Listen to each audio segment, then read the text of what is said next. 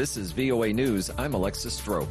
President Joe Biden says the U.S. will begin airdropping humanitarian assistance into Gaza. In the coming days, we're going to join with our friends in Jordan and others in providing airdrops of additional food and supplies. The president announced the long-considered move on Friday after at least 115 Palestinians were killed and more than 750 others were injured, according to Gaza's Hamas-run health ministry on Thursday, when witnesses said nearby Israeli troops opened fire as huge crowds raced to pull goods off an aid convoy. Israel said many of the dead were trampled in a stampede linked to the chaos and that its troops fired at some in the crowd who they believed moved toward them in a threatening way.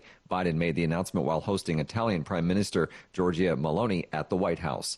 Dozens gathered outside the Egyptian embassy in Beirut on Friday to express solidarity with Palestinians in the Gaza Strip and call for Egypt to permanently open the Rafah border. VOA's Rick Pantaleo has more. The protesters chanted slogans that criticized Egyptian President Abdel Fattah el-Sisi. Ciel Davos was among the protesters at the rally. We're here to protest the occupation, genocide, Palestine, Gaza. It's been going on for 5 months. Specifically, we're protesting Egypt's complicity in the genocide.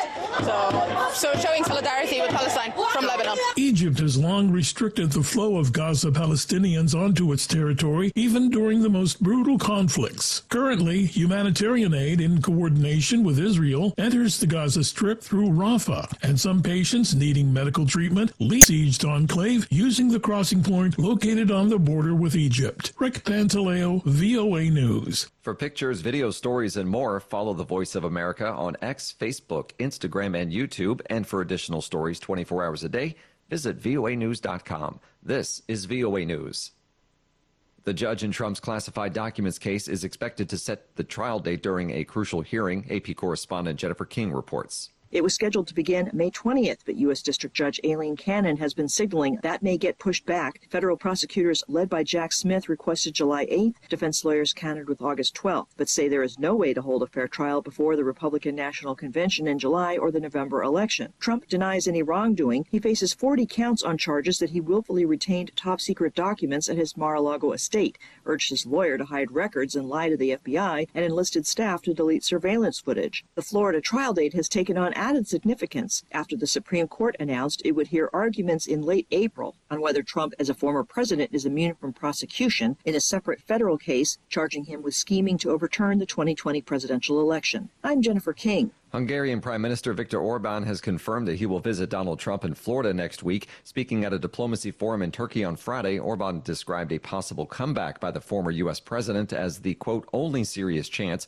for an end to the war in Ukraine. The Hungarian leader also suggested that Trump's return to the White House could also help end the conflict in Gaza. Orban's meeting with Trump comes as the former U.S. president seeks to turn his attention to his looming election rematch with President Joe Biden. Trump's political standing within his own party seems stronger than ever, having easily won the early presidential Republican primary contests.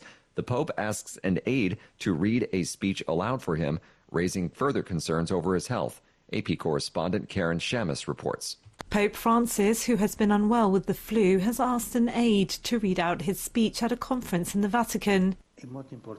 The pontiff has said that he has not yet fully recovered from his ailments. The latest move has raised concerns about his ability to continue as the head of the Catholic Church. The 87-year-old Pope handed his speech to his aide, saying, "I still have a cold and I get fatigued after reading for a while." Francis, who has been hospitalized 3 times since becoming Pope in 2013, began using a wheelchair and cane to walk after suffering knee trouble last year. I'm Karen Shamas. Chinese Vice President Hong Zhang has pledged to provide more opportunities for foreign companies in China as the government tries to restore confidence in the world's second-largest economy. Han told an audience of American business people in Beijing on Friday that the government would continue to open more industries to foreign investment and create a market-oriented and law-based international business environment.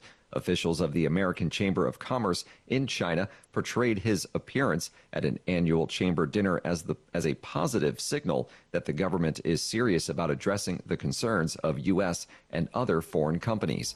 For additional stories 24 hours a day, visit voanews.com. I'm Alexis Strope, VOA News.